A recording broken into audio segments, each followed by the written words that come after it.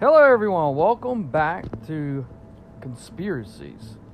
I am your host, Derek, and tonight's topic, whenever it is that you're listening to this podcast, we're going to talk about this flat Earth theory. Why do some people think the Earth is flat? Now, this has actually really been picking up for the past several years, and the first time I ever was taken or brought to the idea of the flat Earth theory, I used to watch a gentleman named Rob Skiba. Enjoyed his teachings on Nimrod and the Tower of Babel, and then all of a sudden, to me, he became a babbling fool by saying the Earth was flat. Now, members of this Flat Earth Society claim to believe the Earth is flat, to believe that the Earth is flat, being described as the ultimate conspiracy theory. Leading flat earthers' theories hold the Earth is a disk with an Arctic circle, and in the center of the Antarctic is a 150-foot long wall. It is believed that the Earth is flat. Now the question is that do you take this really seriously? Is this something to be taken seriously? Well, here's the thing. It's only been the past 500 years has man believed that the Earth was a round sphere. Now, a lot of times you take a look at scriptures and the description that the Bible, the King James Bible that you have probably in your house, maybe even the NIV, maybe one of the other versions that sits in your house, sometimes probably collecting dust, it is a flat Earth book.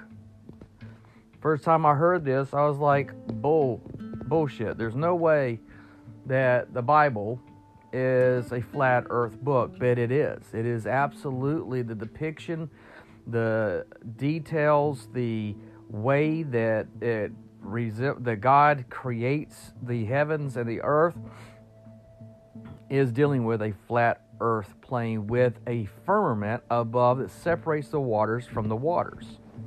So even though you can sit there and say that NASA and the government agencies have orchestrated a Earth conspiracy to take our minds off of the Creator and put our minds that we are no longer in the center of the universe, because the universe is enormous and it goes forever, and if we're not the only planet that has life, then that means we're not really special. And then if we're not special, then that means there's no creator to make us special, and we're not in the apple of the Creator's eye. This is typically the running norm. Now, the thing being is that, yes, science does not lead you to the Creator. Science is designed to lead you away from a Creator. And to think that there is someone or something that has this omnipotent power to be able to call down things into existence in a scientific mind and world, this is fantasy. So when I first came across the flat Earth theory, as I said, it really messed up my paradigm, because I was into dealing with ancient cultures, dealing with the Book of Enoch, dealing with the Book of Jasher, dealing with the Mesopotamian ancient texts, dealing with the Dead Sea Scrolls. I was knee-deep up in all this stuff in a research to find that there was a connection dealing with the flood. And dealing not only with the flood, but dealing with all cultures have a flood-like story, and they all across the board are pretty much in tune and equal across it all. So as I was going into the research of this, people that I had been watching and other people I've been learning from, and some people that I had shared thoughts with, all of a sudden one of the gentlemen had become a flat Earth theorist. And he comes out with the notion saying, that the Tower of Babel may not have been trying to open up a portal to outer space or to God's realm, but was actually exactly what it was being depicted, a ziggurat or a area to walk up or climb up to the heavens, into the firmament, to go into God's domain. And so as I started looking into Scripture, I found out that anything on the other side of the firmament, whether you call it the Van Allen belt, whatever you want to call it, that is God's kingdom. Everything above the firmament is in the realm of God. Everything under the firmament has become the realm of the prince of this world, the king of this world, which is Satan, Lucifer, Hael, however you want to pronounce his name. Then you have Lucifer. So as Satan is the god of this realm, because God gave this realm to Adam. Adam gave up his birthright to Lucifer, and Lucifer became the god of this world. So when you're taking a look at the ancient text, and this is where I'm going to just talk about it for this flat earth theory, is dealing with ancient text. Not to say the earth is sphere, not to say the earth is flat, but just to give you an understanding about ancient cultures, their mindset, and how they believed, and why they believed what they believed. And so when you start to take a look at these ancient scriptures, and you're seeing that these texts are talking about the realm of God, Yoevahe, and the realm of man, which is earth, which is here, which is in this plane, and that everything on the other side of the firmament is his kingdom, and that even Satan, Lucifer, goes up to that area along with the other sons of God, as we see in the book of Job, and he talks to God. Now he's talking to God about the world and what he's done to and fro, and Satan, Lucifer, says something very interesting. I've been up and in the earth, going to and fro. And so when you see that he is not leaving the cosmos of earth to go out, then you start to recognize that, in all honesty, the plane, this area that we're living in, that we all call our earth, is in true sense a prison planet. When you take a look at sin and the nature of sin, dealing with the scriptures, you recognize that God will not let sin go into his kingdom. And God will not tolerate sin whatsoever. So if you go by the scriptures and it says that everything is in God's kingdom on the other side of the firmament, that means that anything that has a sin nature cannot go into that realm or into that area, because you would be spreading the seed of sin. So that means that we could not leave this area and go to other planets and colonize other planets, because then we would be taking the sin nature to those areas, and God has quarantined sin to this realm. That even when Satan, Lucifer, sinned and had iniquity was found within him, Satan was cast out of God's kingdom and was put into this realm, which means that the fallen ones also are in this realm, which means that this has become a prison to sin. And so when I started looking at the scriptures from that standpoint, as a theologian, as a scholar, as a minister, I started to recognize that yes, the ancient texts do and are very specific about the design and shape the earth is in. And that it is not just the fact that you have this alien agenda that's being pushed. You start to realize that even when Zechariah's ascension was referring to the Anunnaki, the shiny ones, the ones that came down from the heavens, and what it really means is they came into this plane from the realm of heaven, which was on the other side of the firmament. And the Mesopotamian text is very much in detail of showing this to the readers.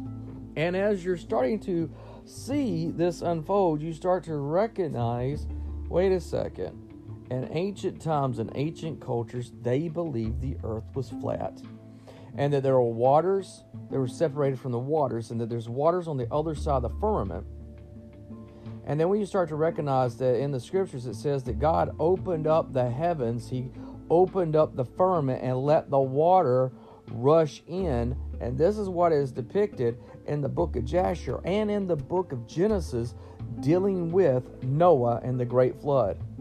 And then people will say, well, where did all that water go? If the flood what happened, that means where did all the water go? If it covered all the land, where did it go? Well, if you take a look at the earth, you recognize that it went to the outside, which is known as Antarctica, which is the ice wall that goes around. You do realize that in the book of Gilgamesh, the earth is also in this depiction, and Gilgamesh goes to the edges of the earth to go to the other side of the firmament, and that he goes to a place that is a desert, but it is a cold desert that has ice, but is barren.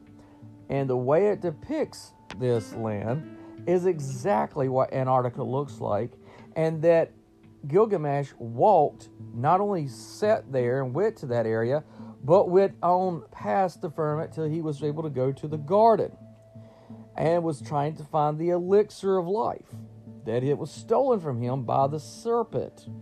And then you start to recognize, as this is unfolding, you start to see that these texts are describing the same area. Even in the book of Enoch, it refers to Enoch going to this place, a desert, a cold desert, and that he was going there. Why? Because he was going to be dealing with the Watcher's angels. So then the belief of the flat earth has been described as the ultimate conspiracy theory. And if that is the case, and ancient cultures have told us that the earth is not a sphere, that it is a circle, and that it has a face and four corners, and according to the Flat Earth Society leadership, it ranks have grown by 200 people ever since 2009, and it is getting bigger, it says, on a day-to-day basis. Judging by the executive effort of flat earthers have invested in fresh out of the theory is dealing with this understanding that what if we've been lied to? What if we never went to the moon? What if all these things were named after the fallen gods, the watchers, such as Apollo and all the Apollo going to outer space that we've never been? And when you start to take a look and you dig into this, and you start to recognize that even NASA says we've never been on the other side of the Van Allen belt, but yet the moon was supposed to be on the other side of the Van Allen belt. And now recently, they're saying that the moon is in Earth's orbit, and that's how we were able to go to the moon in Earth's orbit, because it was on this side of the Van Allen belt, not on the other side, as it had been previously told. And then on top of that, we're told that the earth is spinning at a rapid rate. But yet, you take and look, it is the sun and the moon that move and that are not stationary as the earth is. And if we moved as fast and as much as it says we did, then how is it the constellations stay the same up in the heavens?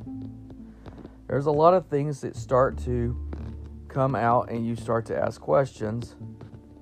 Wow, how, when, and where? So, the first, to brief a tour of the world view of a flat earther while writing off buckets of concrete evidence that Earth is spherical, they readily accept a laundry list of propositions that some could call ludicrous. Now, the reason why is that if you have right now the Orion project, and they say that they have to get past the Van Allen belt so that they could get to Mars, and yet they do not have the capabilities to shield and protect the astronauts going into the Van Allen belt, then you have to ask, how did they shield the NASA astronauts when they went to the moon in a tin can that has less capabilities than the smartphone that I'm using right now. How is that possible? How is it also the fact that they have to relearn how to do everything for the Orion project? You can look this up yourself on NASA.gov, that they have to relearn everything that they learned when they went to the moon because they lost that technology. Then all of a sudden, I started seeing how it was possible for someone to start to believe in the flat earth because the inconsistencies of NASA and the governments around the world. Not only looking at the ancient text, but actually taking it from a step of looking at it from the scientific mind to test the theory and retest the theory so that it could be a fact. I started looking into this. And then when I realized that you have the leading flat earth theory holds the earth as a disk with the Arctic Circle, and in the center of the Arctic is a 150-foot wall of ice around the rim. NASA employees, they say, guard this ice wall to prevent people from climbing over and falling off the disk. Now, that's just someone being facetious saying that. But I did find it interesting when I was looking into this that the oldest and longest treaty that exists in man and modern man's history is going to Antarctica, and that you cannot just grab any old plane and get your passport and go there. You have to get permits, and you have to pay an exorbitant price to get there, and that it is not open for everyone. And you have to ask the question, why? When we have the ability to have a passport and we have airfare and we can fly anywhere on this wonderful place we call Earth, why is it that we can't just all of a sudden buy airfare to go to Antarctica? Why can't we go there and just let it be proven wrong? And the other question has always come up is that if the Earth isn't in the shape that flat earthers believe it is, then why has NASA not just sent someone up there in a rocket and taken pictures, a live feed? Some valid questions that I saw there.